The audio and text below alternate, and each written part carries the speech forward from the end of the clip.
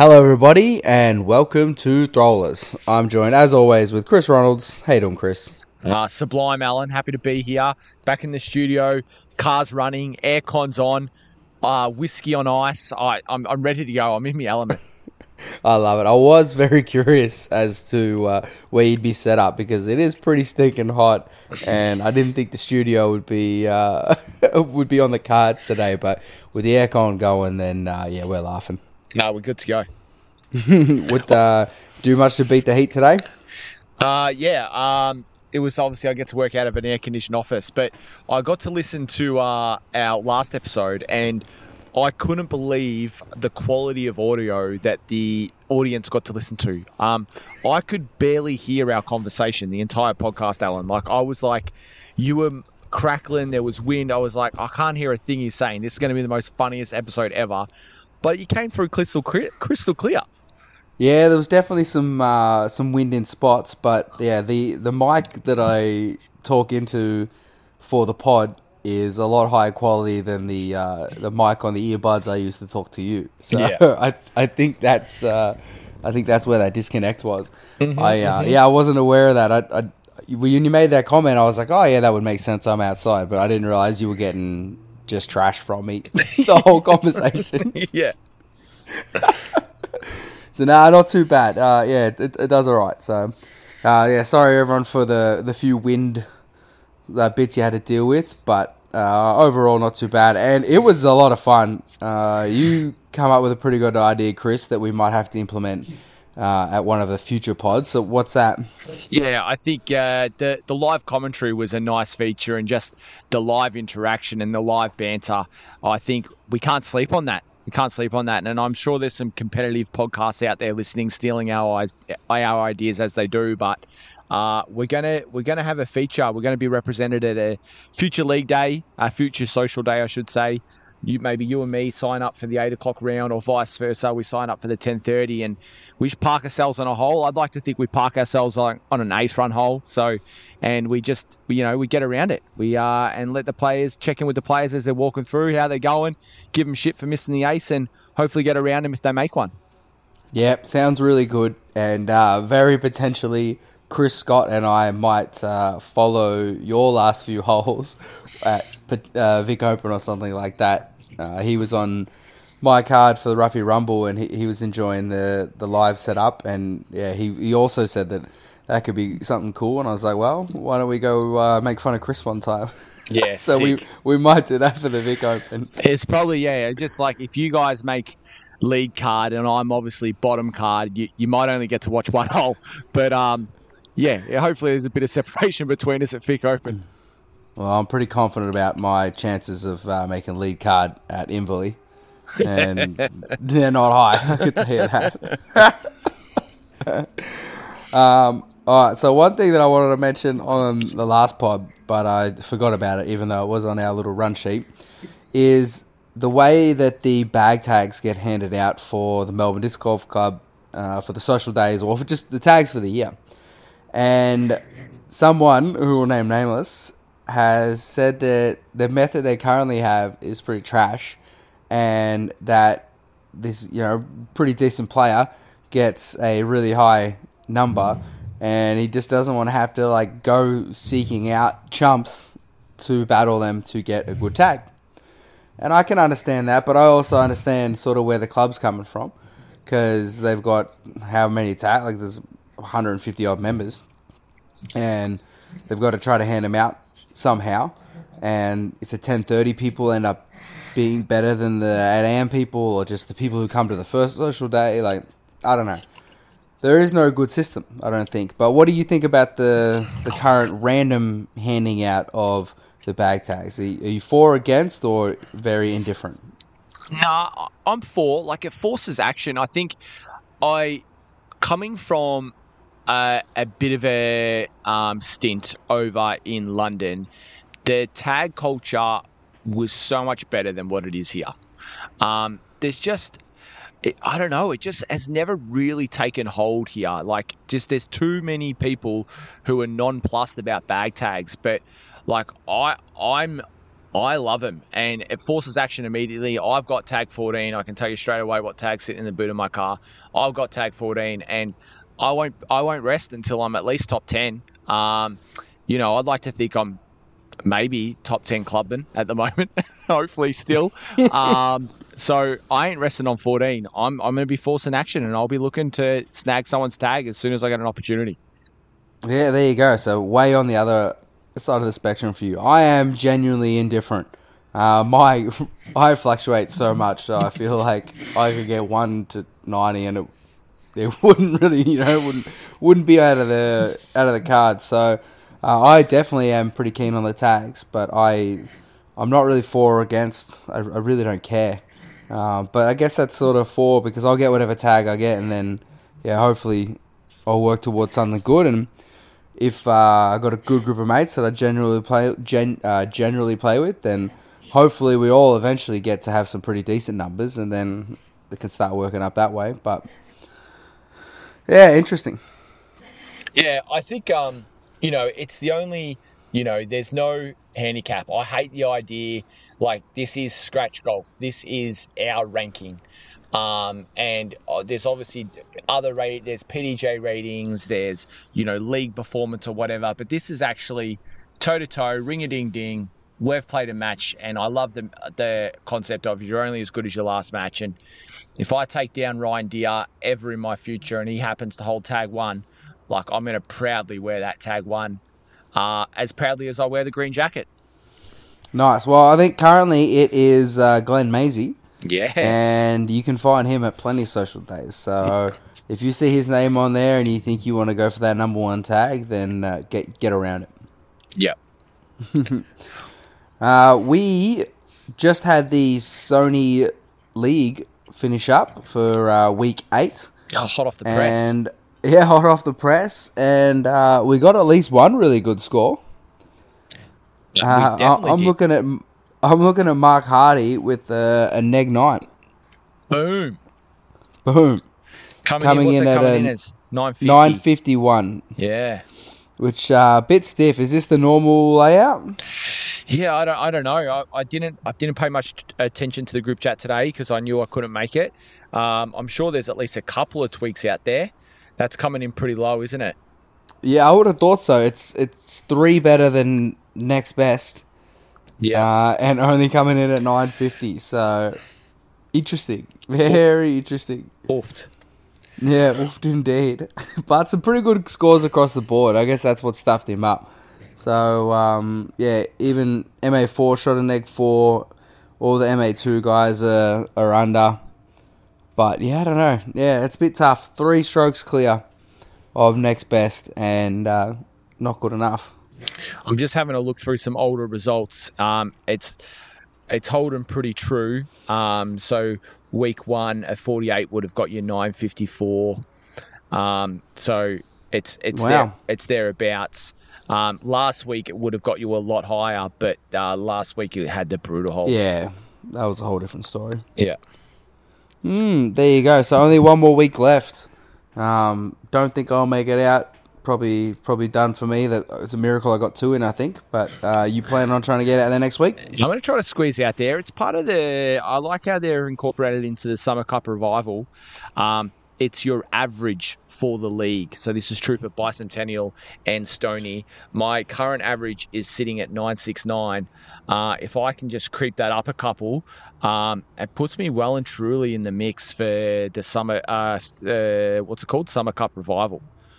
Yeah, well, there you go. Yeah, I don't think mine will do too much for me. What are my 2 rounds? I got 915 and 928. That's not bad. I can mess around with that a little. How does it work for the league? Because I'm currently sitting tied number 1 with Mark Hardy. No idea. Not sure. It probably doesn't do much.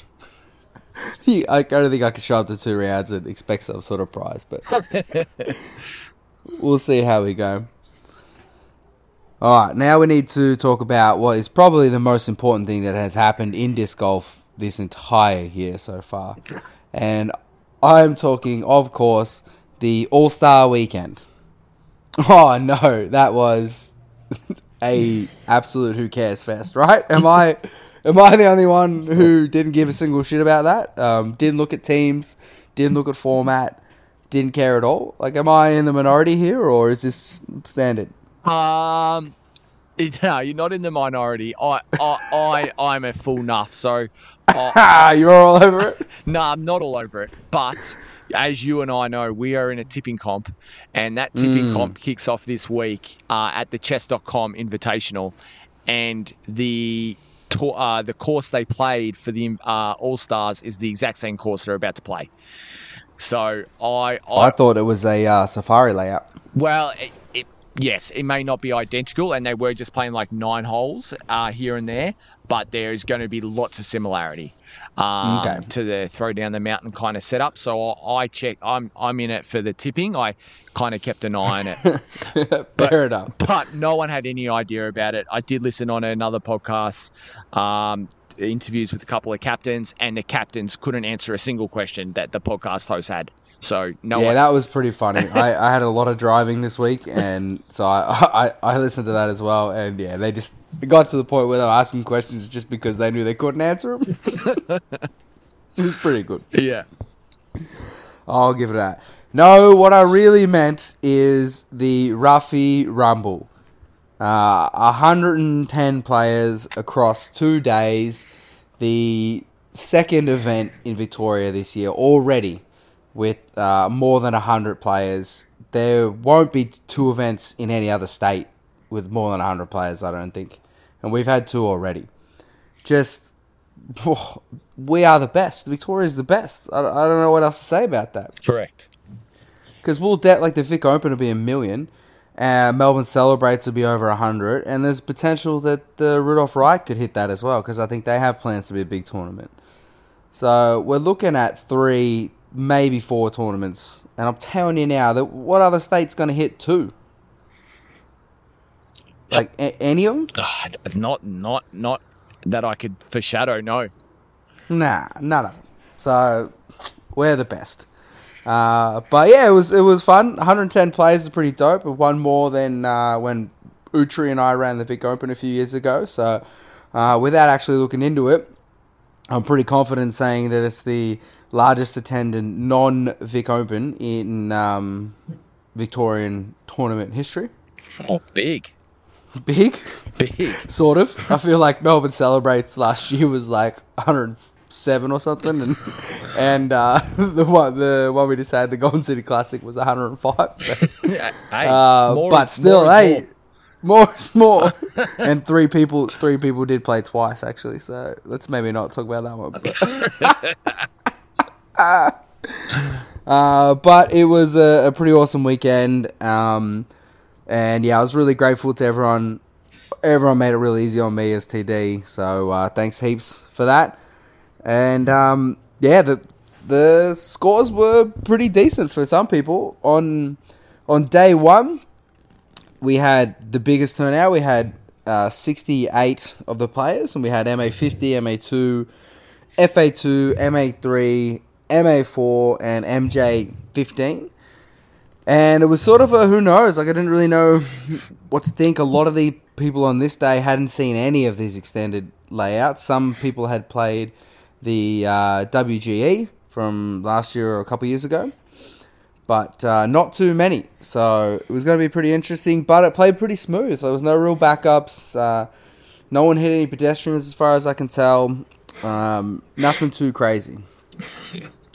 But yeah, some pretty good disc golf. In the MA4, we had Dan Bradshaw take it out, and he was not aware. So he's sitting down, just chilling after, and I said, congratulations, mate. He's like, for what? And I'm like, you won? He's like, nah. I'm like, well, all right. Like, yeah, you did. And he's like, nah, we finished in... they said that I'd come second. I was like, well, I don't know, man. I'm looking at it right now, and you won. So I think what happened is... I know what happened. Oh, Aaron P. was on chase card, yeah? No, Aaron... yes, Aaron P. was on chase card, yes. And then, so that's why they weren't aware. So what happened? He double bogeyed last hole or something? Yep. Got some M84 stuff right there. Let's go. Yeah, Aaron Ponadori, with one of the hardest names on my podcast to say. He's part of, I may have shared this on the podcast before. Aaron P is part of my disc golf pyramid scheme. He is a mate of a colleague of mine. And a colleague got into disc golf, and then through that, Aaron got into disc golf, and he didn't know the live scores. This is not a pressure, oh my God, I'm winning, I'm going to double bogey the last hole. This is a MA4, I don't even know where I'm standing situation. Oh, I shut the bed on the thing. Oh, let's put the scores in. Oh, if I had a parred that, I would have won. If I had a bogeyed that, I would have been in a playoff. And he just had no idea. Love it. Yeah. That makes me very happy. Yeah. Well, sad for him, but great for Dan. +5 was pretty good. That's not bad golf over a couple of rounds. So he doesn't have a rating, but it would be much higher than his rating. Yeah, if you had one. Yeah. Yeah, it would definitely be much higher than his rating. So well done to him. Well done to Aaron for second. And big shout out to Ben Matthews. He was the one who I couldn't think of who got the birdie on the Monster in round 1. Oh, there you go. Yeah. Owen Maisie in MJ15. He was solo man out there, but he had a very hot second round, which was great. Shot well above, about 100 points above his rating. He shot well above his rating first round, but he had a really good second round. So, great event for him. What about MA3? What'd you see from there that you liked? Obviously, I've been big on Max Tats all year. Yeah, you have. And he's finally got the W, as they say. But just what a battle it was in in MA3. Like, that was an absolute bottleneck with, 5 players within 2 strokes. So, cool event. Lots of people in the mix. I'm sure everyone was kind of up and about and feeling the vibes, feeling the juices. And obviously, Lewis Penhall goes birdie free in the final round after notching up none less than 6 birdies round 1. Six birdies round 1. Huge. No birdies round 2. Yeah. Still enough to get him in second. Yeah. I've got a funny little story. I was wrapping things up, heading back to HQ and getting stuff ready for presentations. And the MA3 lead card was devastatingly slow. They were behind everyone. But it did get me to watch some of the most MA3 disc golf I've ever seen. So I think lead card was Max, Lewis, Ash, and Duncan, if I'm right. So they got to hole 3, and I think they all threw pretty decent drives. I know Max definitely was putting for birdie. I'm pretty sure Ash was as well. I think they all were, to be honest. But Max ends up carding a 4. His drive landed 6 meters from the basket. I know that one for a fact. Lewis takes the par. Ash took a 4, and Duncan took a 5.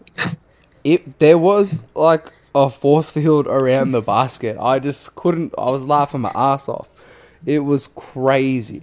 I think Georgia was watching at this stage, and she had a quick count, and she said that there was at least 10 putts between the 4 of them. So 8 would mean that they all 2-putted.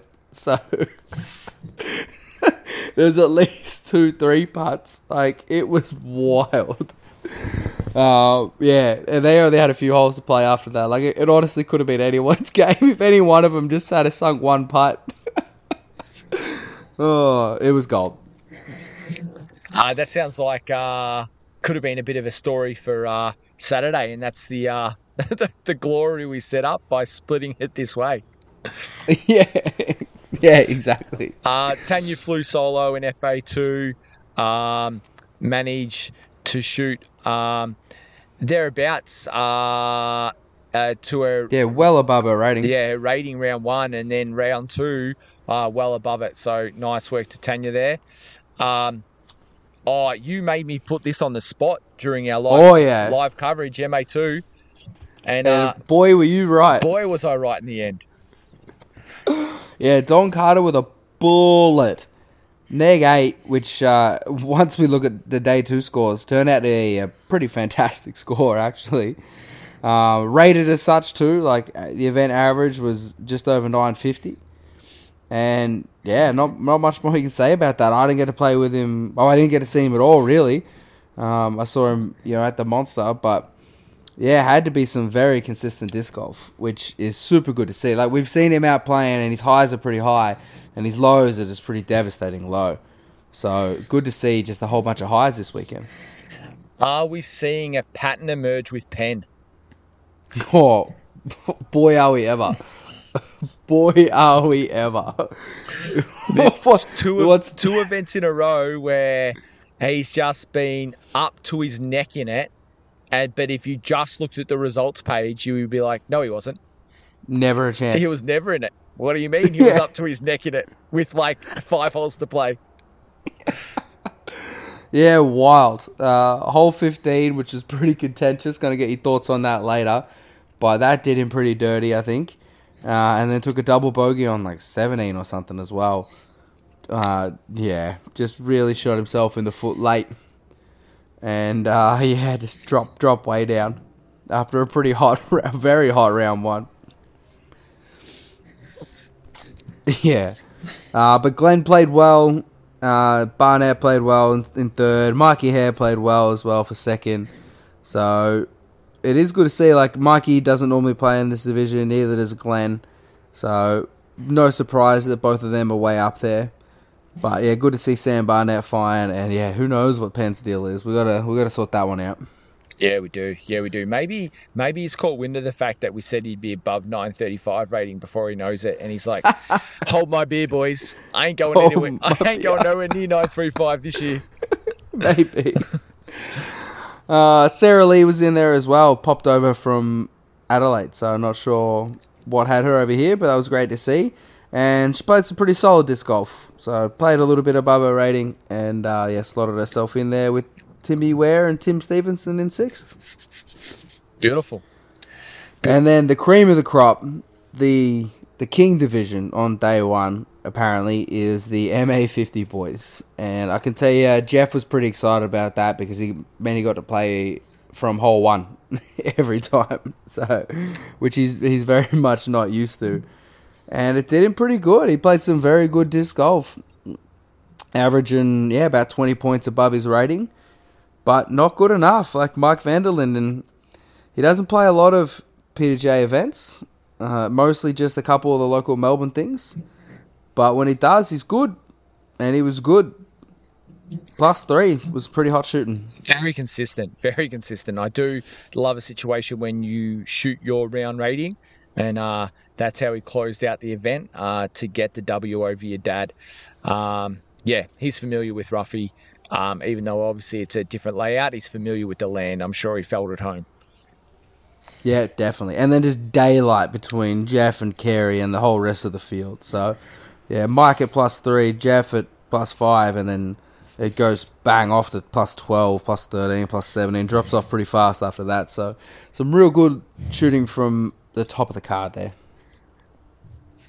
But yeah, excellent day 1, and I was super G'd up for day 2 because I could actually get out there and have a throw. Yeah, I bet. The MA40s, the FA1s, the MA1s, MP40s, FPOs, and NPOs all went on day 2. What did you think of the format with the division split over 2 days and getting 2 rounds in a day? Yep, loved it. Obviously, in my fatherhood, selling 2 days to the better half is hard work. At times, doing this podcast on a Wednesday night is hard work. So to just have to, throw myself at 1 day. She had Tay-Tay the night before, so it was a good trade-off. Excellent. And so off I went and got to play a day of disc golf. I thought it was really good, and then I got to hit up the chicken shop for lunch in between rounds. So happy days from my end for sure. Yeah, me too, actually. I still owe you for that quarter chicken and chips. Thanks, mate. Not a worry. And a big shout out to Chris Koo and Tanya Behan as well. They got me meat pie and a donut the day before. So Beautiful. Getting taken care of as the TD. As you should. We need to have a quick aside though. How was the Tay? Oh yeah, Ella paid like overs for really good tickets. She didn't play overs. She went the whole VOP shooting match with her sister right up front on the floor. Sick. 360-degree view of the entire setup. And yeah, they went 15 years ago to one of her other concerts, and you know they were fans when she was playing in front of 20 people.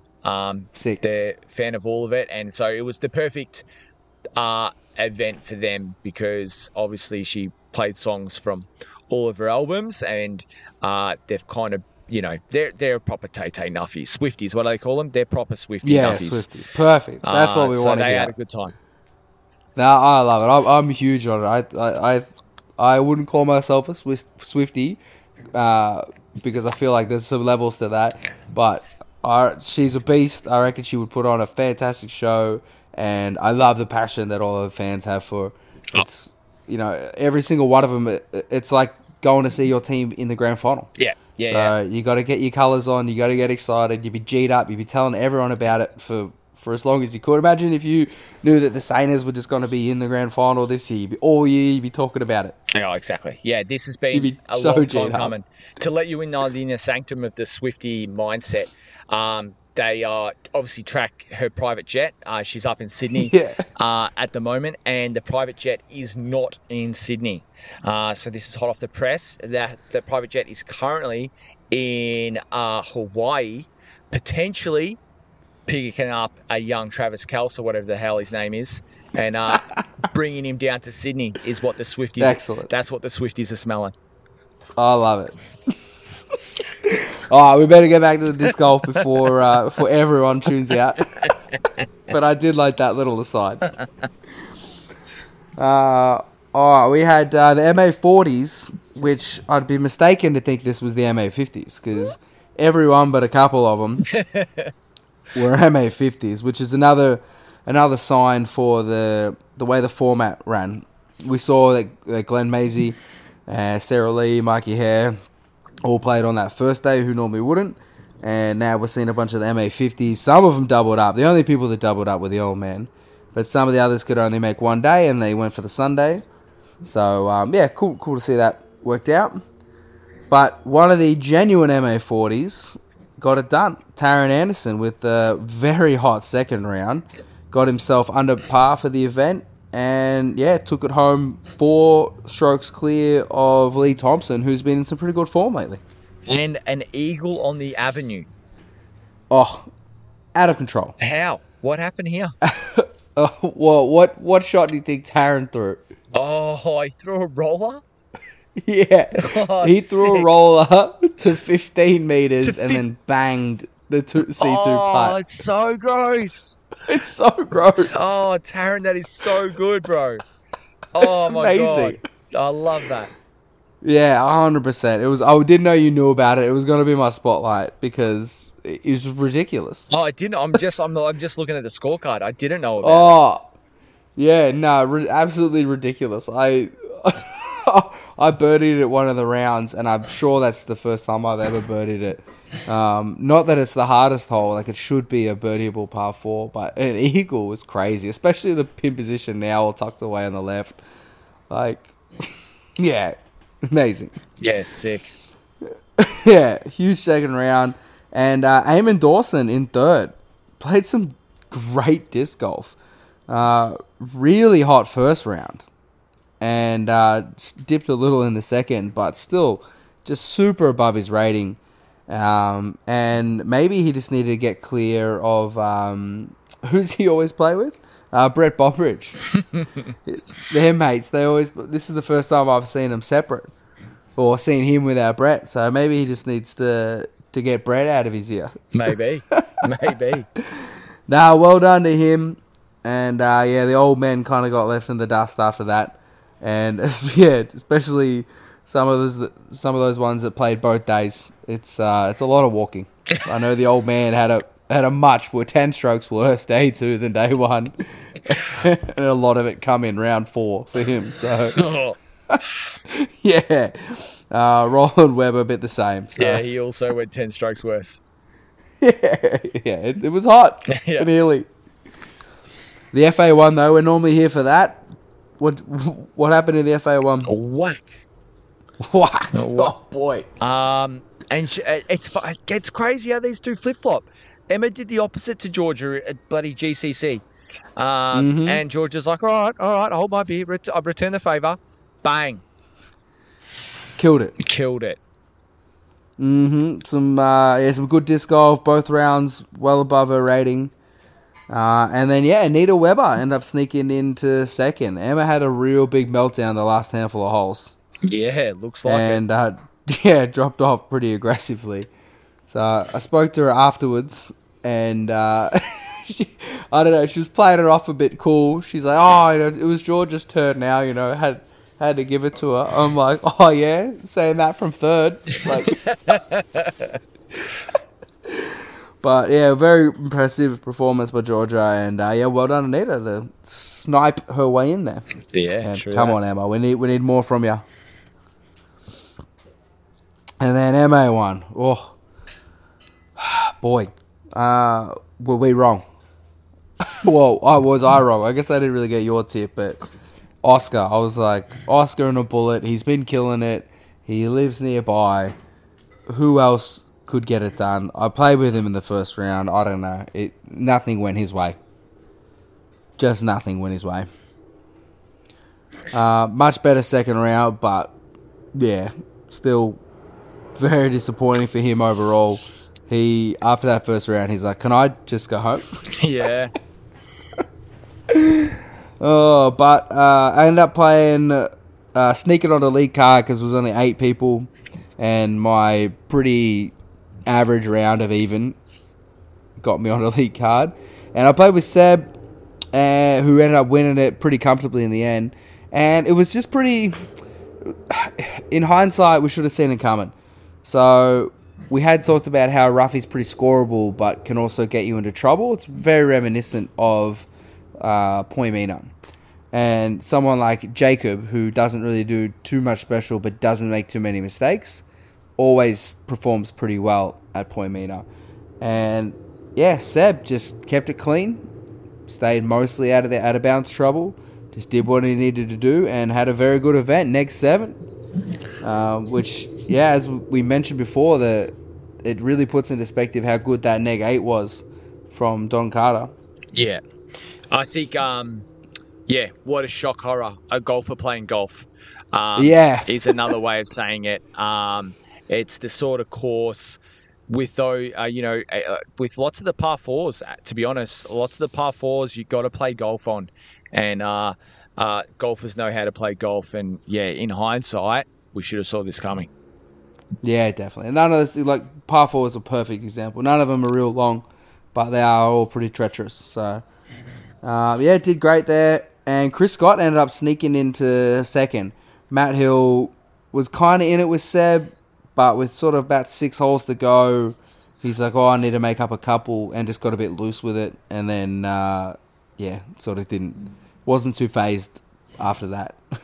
Yeah. But definitely some glimpses of the old Matt Hill. So, yeah, if we keep seeing him play some disc golf, we could see 970-something Matt Hill again. That'll be nice. We can't gloss over Chris Scott, MA1 yet again, podium yet again. Yeah. 2 rounds just above rating, 931, solid golf. Well done.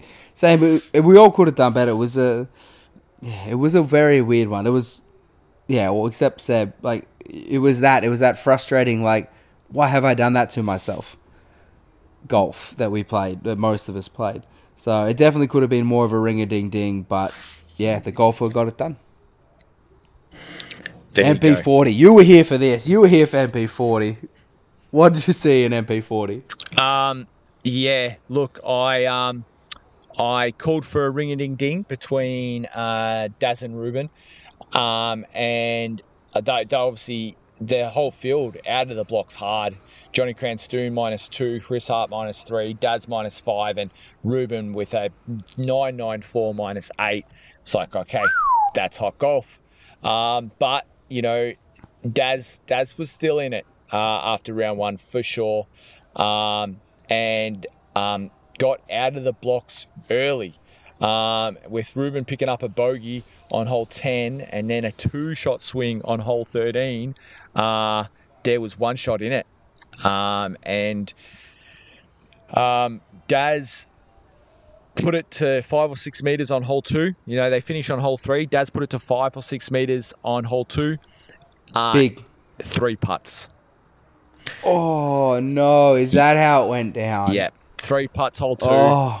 Air mails a 5-meter putt, misses the comebacker, takes a bogey.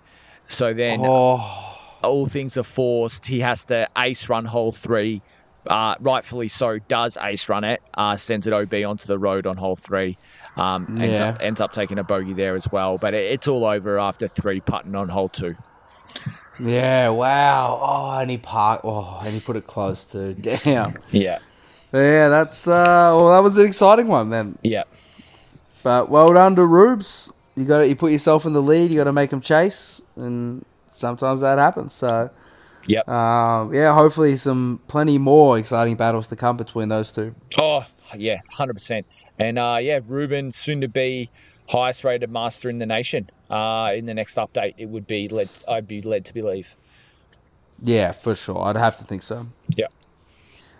And then Chris Hart in 3rd and Cranny in 4th. Nothing too spectacular, but pretty decent there from Chris Hart. And the FPO, this was a ring-a-ding-ding for sure. Not too much doing in round 1. Cassie had a pretty good one, and Huss had a not so good one. But then, round 2, Cassie fell off a bit, and Huss capitalized.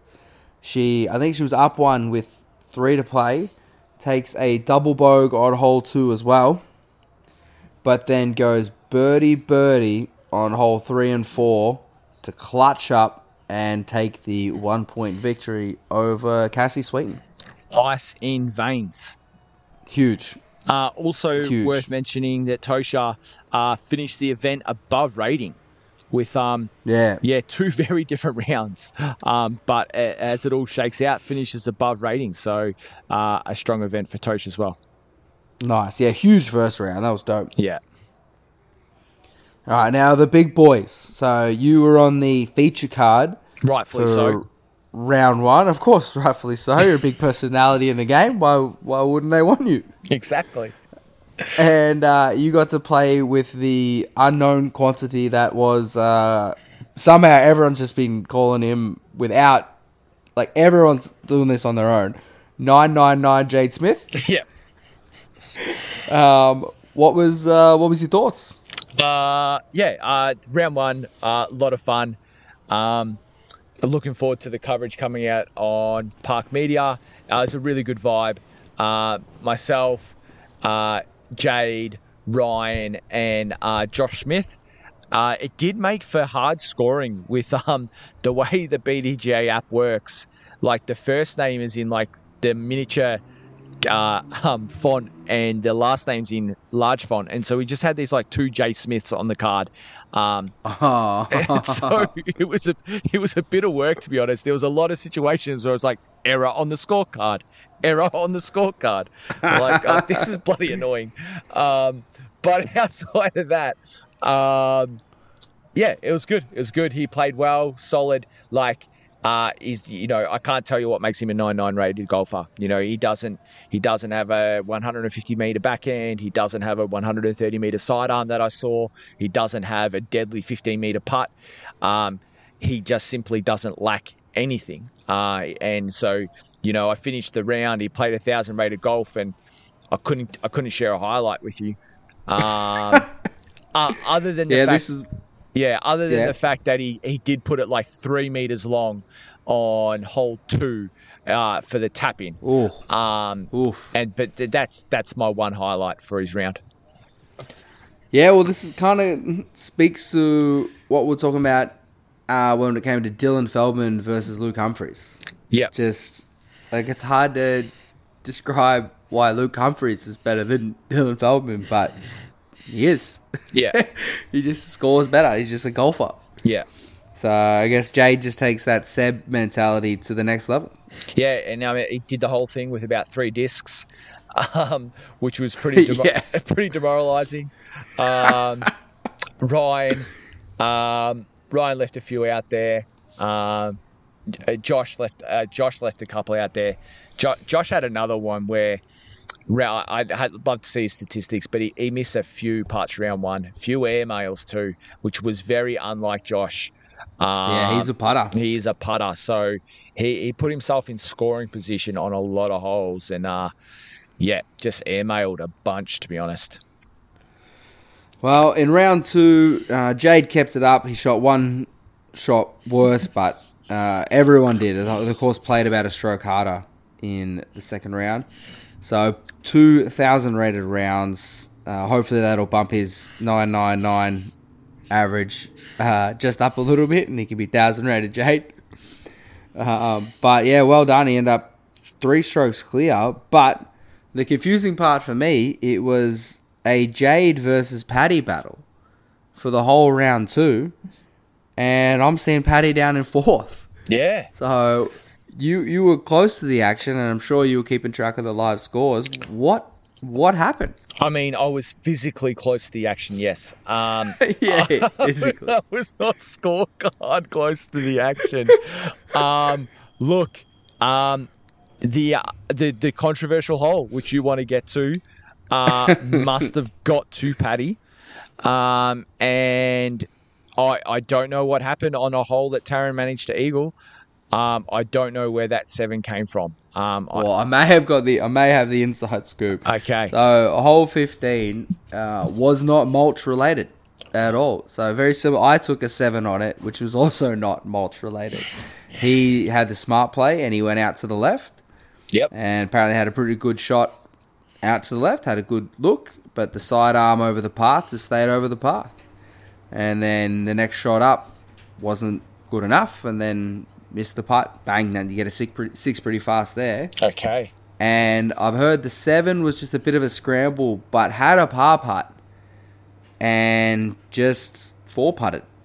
Okay. Just did it the old-fashioned way. Okay. So I'm very interested to see this coverage, because that is just very unpaddy-like. Of course, yeah, definitely. But yeah, it went from either in the lead or maybe at worst one back to a million back in a couple holes. Yep. So very interesting. But that made room for Aiden Howard, who is just quietly putting together a pretty decent year here. So second place for him, 3 back of Jay, but 4 ahead of Ryan Deere. Big jumps in the scores, but some very good scoring there for all 3. And the 2 Disc Golf Warehouse boys, find them both on the podium. So obviously the Aces ran away with it at GCC. And Blake's team DC. So no Aces in sight on the top 4 at this event. Well, Paddy technically finished tied 4th. True. Asterisk. Yeah, now exactly. A bit of competition there now, which is good to see. Excellent. So, what were your thoughts on the course? Did you play the WGE a couple of years ago, or like you, has this been many years now since you hit a full rough? I played WGE. I played WGE. Okay. The mulch was not in play at WGE though, was it? As far as I'm aware, it wasn't. I did not play it. Nah, it wasn't. So, yeah. So, but outside of that, obviously I'd seen lots of those holes. Hole 10 with the shed T-pad at 8, I'd not seen. The Monster obviously was a bit different. But the course was excellent. Not to say that you and Oscar did a great job, but to say that you could literally stand anywhere in that park throw a frisbee wherever that frisbee lands. Say, cool, that's where I'm going to put a basket, and you'll have yourself a fucking really good disc golf hole. Yeah, exactly. It's just it's such a good park. It's such a good park. And yeah, it was rightfully so. It was a great layout, and I did like the flow. I did like where 18, like the 18-1 flow worked. I like that as well. Yeah, cool. Because the holes in between that we have had in the past, I just didn't like any of them, so they didn't make the cut. But yeah, as you pointed out, pretty much that hole 10 is the only genuinely new hole on the course. Over the last 10 years, we've played at least a variation of every one of those holes pretty much at a tournament or has been part of the older layout. So a lot of nostalgia, and yeah, pretty easy for me as TD just to pick old good holes and let's go. But I always enjoy playing that course. It was a lot of fun. And yeah, it wasn't too much of a hassle. So hopefully I can get it going again next year. But 15, are we putting the mulch in or not? We just have to paint it.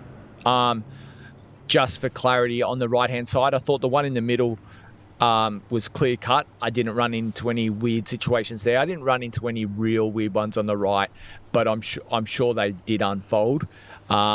So just some markings. I liked it. The hole was excellent. The playing it left was definitely the play. Round one had a destroyer, my beefy one that but basically went right, let alone straight, and never went left and just went straight into the OB dead ahead. That'll be on coverage. Sick. And then so picked out the same disc round two and was like, well, the disc stuffed up last time, so I'm just going to throw this again and it will go left. And it did. And it skipped over the path, so that was pretty good. And so I butchered it both times, but I did help you set up in the morning, and I threw it out there, I threw it up, and it was an easy birdie. As long as you didn't play for like an aggressive fade going up the hill, you just had to throw it up the path and let it finish at the basket, and that was the plan to do during the round. It just never came off. But maybe I parred it both times, because even though I went OB both first throws, I then just threw it underneath as planned. Yeah, I did. I parred it both rounds. So took 3 throws both rounds. It just so happens that I was OB on the first throw both times. Yeah. I took a 7 in the first round, but it had nothing to do with the mulch. I was going for the left, but I let go so early that I didn't even hit the first gap in the tree. So you know how there's 2 trees you got to throw through? I threw to the left of that and went out of bounds path early, and then my backhand turnover was just a straight backhand, so that progressed me half a meter. And then my next backhand turnover was very well done. But that only got me to C2, and missed the putt, and bang, there you go.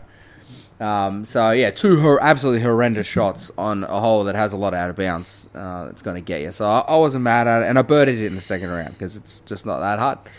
If you put it, mine ended up going straight. I was trying to go left again, but I think I had so much trauma that I late released, but it ended up dead middle, and it was just a little buzz up. I played with Matt Hill, who went Mako 3 off the tee, and it sort of drifts over to the right, and then he throws another Mako 3 up the middle. Easy game. So I think it'll be back, but yeah, I think I might have to string it this time. Yeah, averaged dead on. Oh, here's a cool stat for you. All right, so MA1 and MPO, pretty big fields. Good to look at the stats for. Hole 15 averaged exactly 4 in MPO.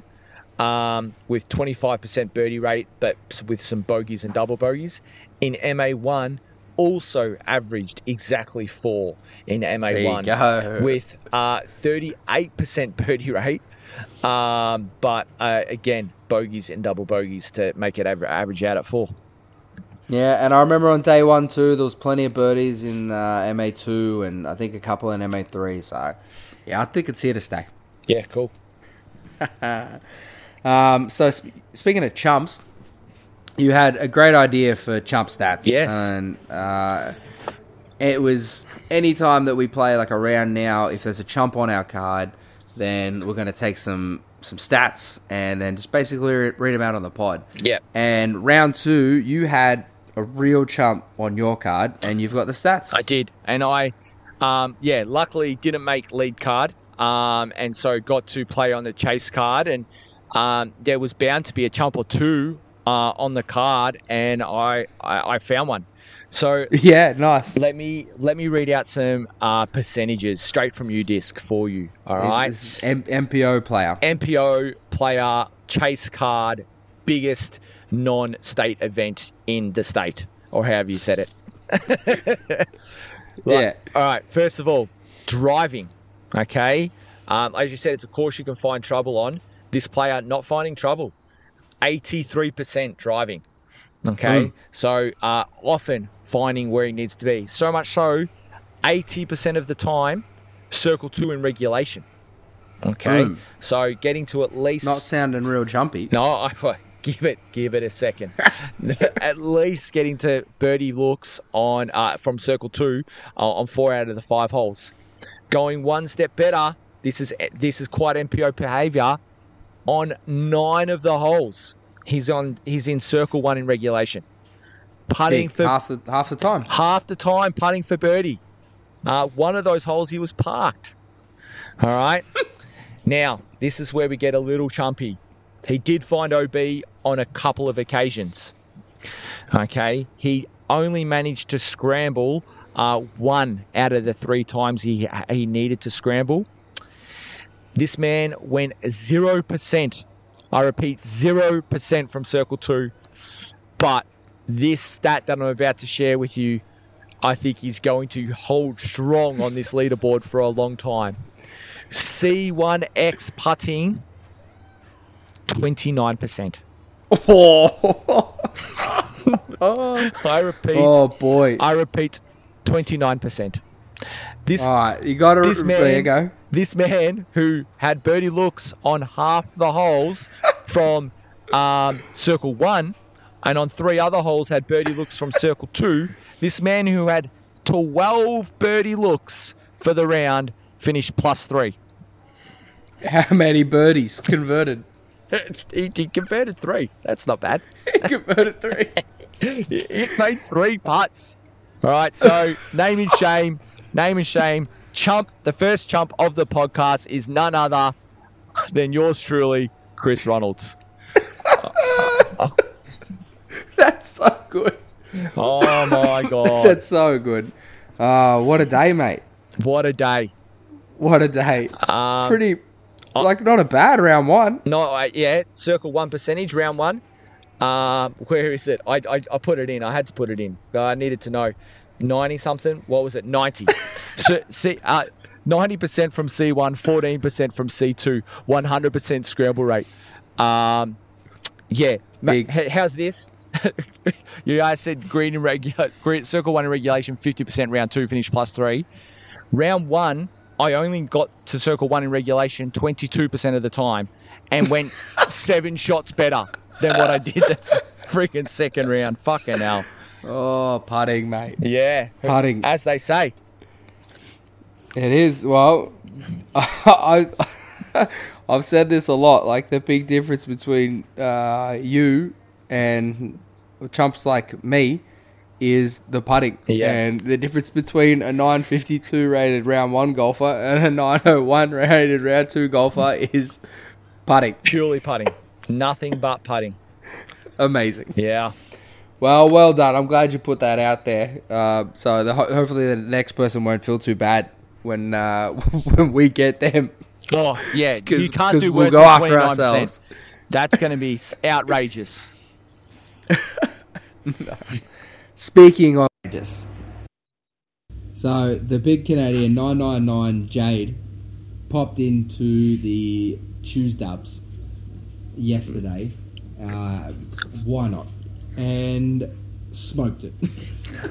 Got paired up with local legend Glenn Maisie, and together they shot a neg 16, which I don't know, is either course record or maybe one off it. So pretty hectic. Yeah. But not too surprising. The rumour has it he might have had 1 extra disc compared to what he had at at the Ruffy Rumble, but yet to be confirmed. Oh, pretty much cheating. Yeah, pretty much cheating then. All right, so we have a quick look at the Tour Down Under. We had the final week, and that was the Paradise Plates or something. Correct.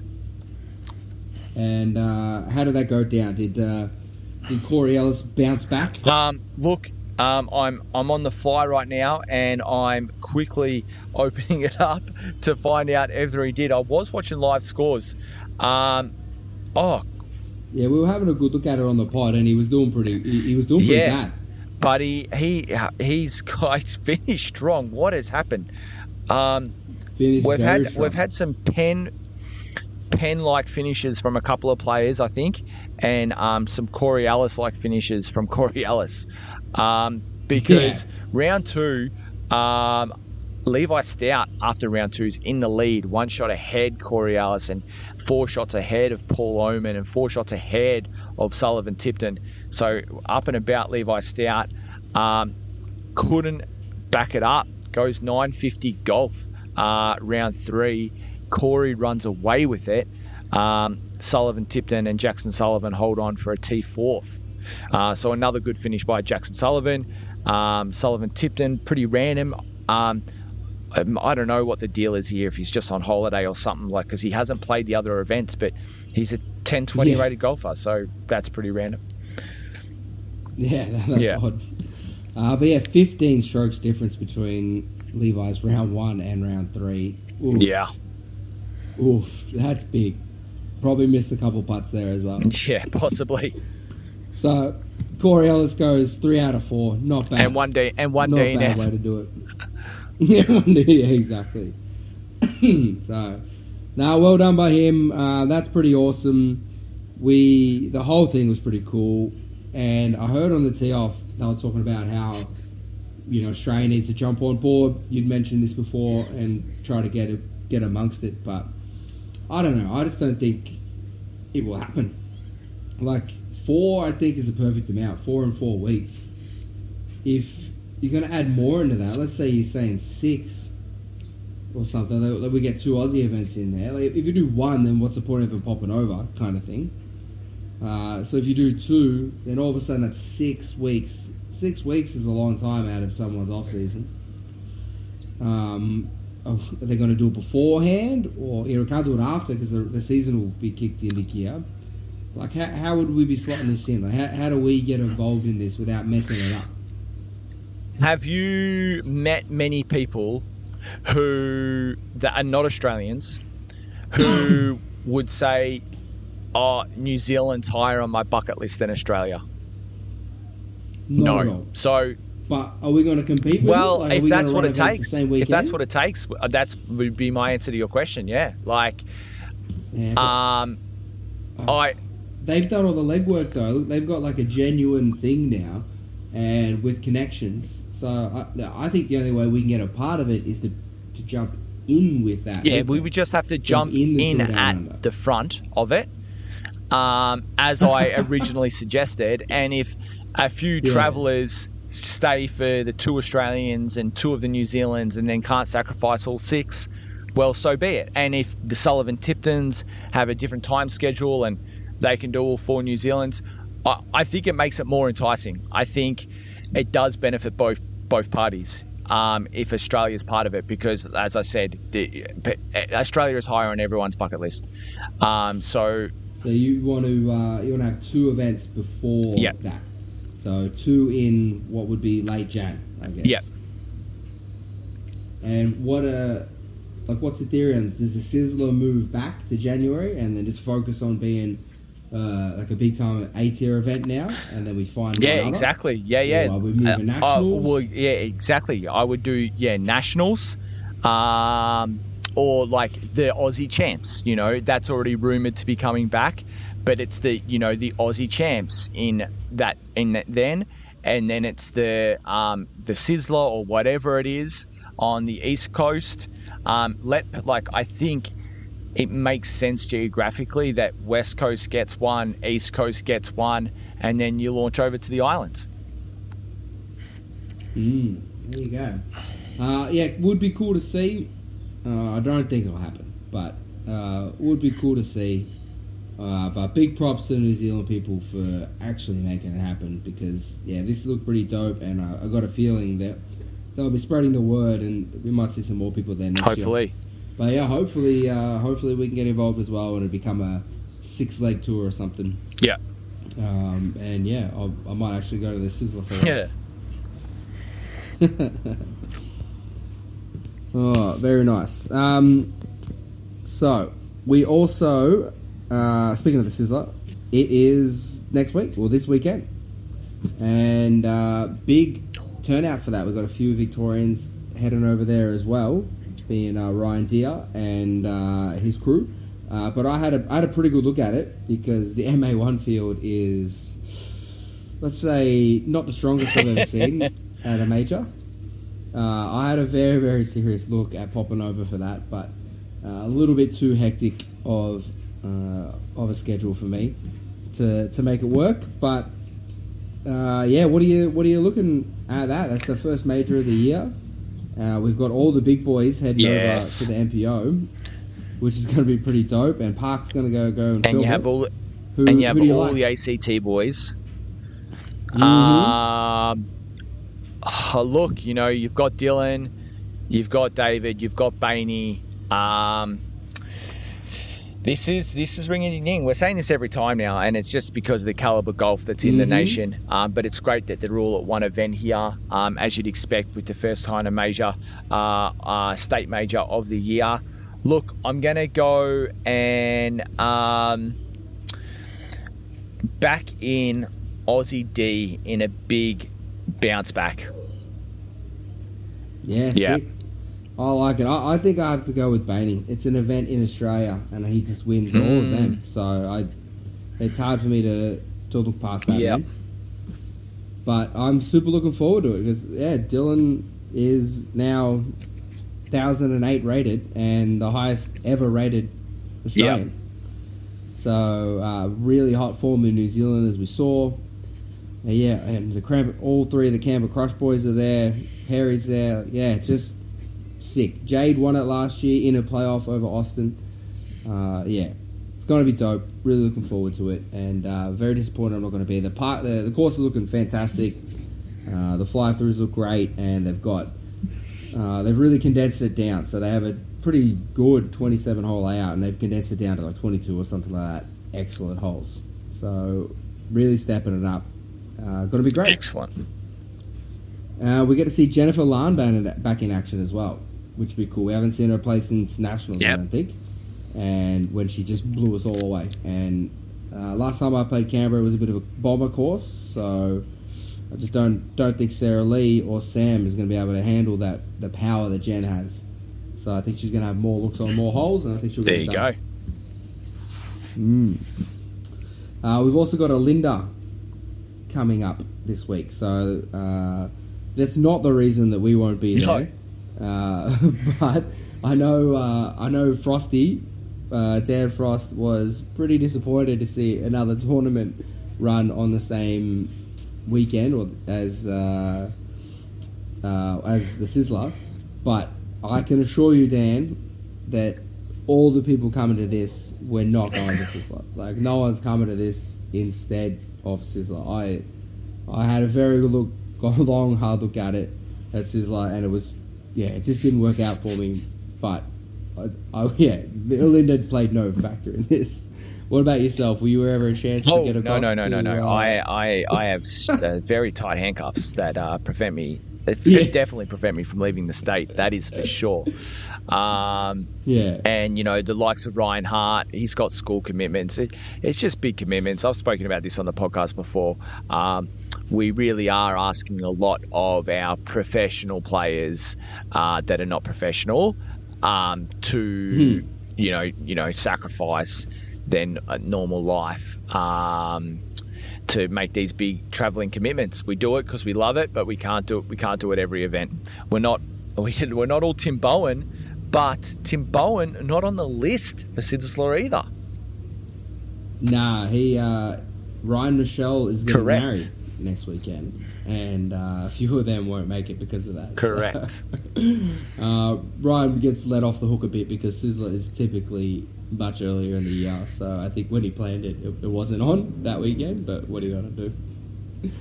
But yeah, yourself, Josh Smith, Dazza moving back into the MPO, Ryan Hart and Aiden Howard. Going to be a pretty tight 5, I think, there. Throw a dart at that one. So is that one and done for Daz? Like, I can't lose to Ruben again? Yeah, I'm not sure. You'd have to ask him. But yeah, you'd be thinking that maybe a bit of redemption would be on the cards. But potentially the score that he had on the weekend would have got him cash. Yeah, it doesn't work. It doesn't work like that though. That's the score he got because he was playing in a different field. It's not the score he would have got if he was playing in our field. That's true, but I know he was a little salty on that. I'm just winding him up. I hope he listens. He's going to smash me this weekend. He smashed me at Ruffy. No, it's good. I'm pumped. I haven't seen it. I've not snuck out there. Have you snuck out there?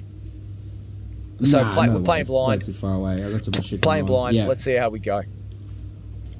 Yeah, keen. My division's looking pretty hot as well. Really looking Oscar to that. surely wants to bounce back. Oscar, yeah. Jay Crud himself. Haven't seen that in a while. Chris Scott, Glenn Maisie, Ben Hicks. That's a hot field. There. Yeah, exactly. Same deal. I would have picked Oscar and a Cantor until last week, so now I just don't know. Yeah. But yeah, looking good. Taryn and Tim Ware battling out in MA40. All the usual suspects in MA50. Can Penn get it done? Can this be the one? I was actually having a look at the MA2 division to find out who my hot tip for that one would be, to see if there's any sort of genuine winners in there. And there's a lot of, I think they've all had one win somewhere. So I don't, but I don't know. I feel like Timmy Pollock might get this one done. Ooh. I know he's the highest rated by a bit, but it's sort of not quite right because he's only played a couple of events. PDGA 260,000. He's barely played. Yeah, exactly. And even then, he's not even a propagator. He's played so few. But I still like his game, and I think they're all going to hate me for this. I'm the same, guys. Before you get too mad, but I think those other guys, they're all kind of second place guys. Yes, they are. All right, I've got a fun stat. I've got a fun stat for you before we go any further down. The top 6 rated players or the 6 rated players in MA1 at Olinda are higher than the top 6 rated players at the Sizzler this weekend. Yeah, I know that. I'm telling you, I had a look. I was looking at flights. I had train schedules up. I was looking for a way to get myself there, but I'd taken a couple of days off work recently. I don't know. I was eyeing that off. And when I looked to, Daniel Smalls wasn't in it. So the one guy that's 930 rated, it wasn't him. It was someone and then Ruggy in second. And I was like, oh, this is for me. I'm just going to pop over and get the W real quick. But, yeah. I like that stat. And then, mixed bag in MA3. So yeah, that'll be interesting. Sean Maisie goes in highest rated. And a lot of unknown names and then a tiny field in MA4. Yeah. The other thing that we had announced was the Vic Open.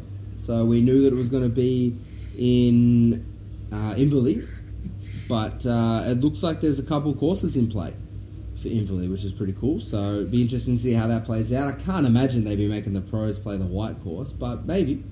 No, the white course is fun. They are. But It's going gold, white, gold. They are? Yeah. Oh, there you go. So, it should be a good event. More details to come soon. But one thing, when I was playing with Matt on the weekend, I pulled out my Polecat for an upshot, and then it sort of triggered him. He's like, oh, maybe we should do a fun Polecat and Sonic and Glitch thing on the red tees at Inverley on the Thursday, and I was like, well, you've said it, and now I'm just running with it. It has not been fully confirmed, but I think if I say it loud enough, then it's just I've already signed up, so I'm pretty sure it's happening. Thursday's a public holiday. I am there. Yes, let's go. So, keen as Thursday will be, not the Polecat World Championships, but I'm calling it the Bin Lid Championships. So, if you don't have the glitch or a Polecat, we might dish the Sonic. I don't know if anyone throws them, but we'll see. Polecat, glitch, and Sonic this stage. I'm keen. Beautiful. Vic Open. It's going to be huge. So, before we do that, should we have a look at the leaderboard for the Vic Tour, which is now updated with 2 events? It is, but I've definitely noticed an error on my behalf, potentially in the female division. The Sarah Lee one might have snuck me by.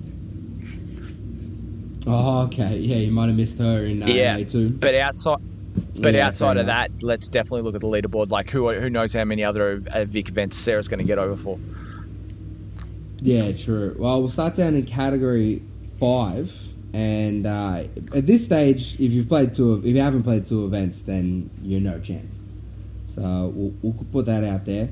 I think it's going to be your best 6 events out of however many it's going to be. End up being about 10 possible. But Mark Carter finds himself on top, ahead of Tobias Weber and Roland Weber, with Emma not too far behind. And what about Cat 4? You're obviously not... Are you on the website or are you on my spreadsheet? I am on your spreadsheet. Yeah, good, because I'm on the website and it is not yet updated. Oh, okay. Nah. Matt's been very busy with Vic Open stuff. So, this is all hush hush. Well, it's not hush hush because it's on my but it's not. And it's on my yet. computer, so I can definitely open it up now that I know where you're reading from. Nah, that's fine. So, category 4, we've got Daniel Frawley, who's pretty far out in front now, with Ash Weed not too far behind, 145 to 130. So one good event can change that, and it's dropping off pretty quick. But Eamon Dawson finds himself in 3rd place, and then category 3, very tight at Tim the top. Stevens, Timmy Stevens and Lee Thompson separated by just 5 points, and then a bottleneck at 3rd with Huss, Ryan Miller, and Don Carter, all sitting in there with a solid 80 points. And Don Carter gets the 80 points from Ruffy Rumble, and definitely played in his backyard at GCC, but came up with 0 points. So not enough to qualify at his backyard, but then comes and smokes everyone at Ruffy Rumble. So let's go Cat 3. Category 2, Mikey Hare, which I don't even... Yeah. What are you doing, mate? I know that's not his fault, but top of Cat 2, but probably not for long because he'll probably be too high rated for that soon. And then Ryan Michelle, both very clear of myself in 3rd, but pretty asterisk because I'm only 5 points ahead of Ethan Lewis, who played 1 event. So I've strung together 2 pretty average events to get what would be a great score in 1 event. And the big boys, you on top? I've got points. Does that count? You got points? Yeah. Sick. This is cool, isn't it? Like, I'm loving this setup already because Ruben Berg finds himself at the top of Category 1, ahead of Paddy Robinson by 10 points, and just ahead of Ryan Deere, 5 points back of that. I can't wait to see how this shakes out. This is definitely the cool way of doing it. That'd be huge if Ruben can keep on stringing these awesome events together. Yeah, for sure. Yeah, it must be 2 pretty good scoring events for him. Yeah, 75, so 2nd place in one of them, and 60, so like a 4th or something in the other. So yeah, doing pretty good, and big points up for grabs. So far we've had 2 gold level events. The Vic Open is a platinum or something level event, And instead of 80 points up for grabs, I think the winner gets 100. Yeah. Off the top of my head. So big points up for grabs. When I come right in the middle of the pack, I can get myself another 40 and just keep chugging away 40 at a time and see how that goes. But yeah, very excited for that. And yeah, I'm sure that'll be up on the Disc Golf Victoria website in no time. Beautiful. We touched on Dylan Feldman breaking the 1,000 barrier and pushing all the way up to 1,008. And it's got me thinking, is Dylan the best player in Australia? Yes. Or is it Beatty? Or is it Perry? You going pretty strong with Dylan? Well, I'm not sold. And I think our listeners might not be sold either. So I'm proposing that we try to put together another debate. We'll get debate number 3 on the books. It's been a while. And our topic can be, who is the best player in Australia? And I feel like just you and I is not good enough. There's too many good players to just have you and I debate this. So we're looking for some other people to join us on a debate. And we're looking for you to champion a player. So if you've got a player that you're pretty passionate about, you think that you can make a convincing argument for that is the best player in Australia, then let us know. And yeah, we might get you involved. And if you don't want to be involved, but you're pretty passionate about a player, just let us know as well. Then we might champion that player ourselves. So it sounds like you're...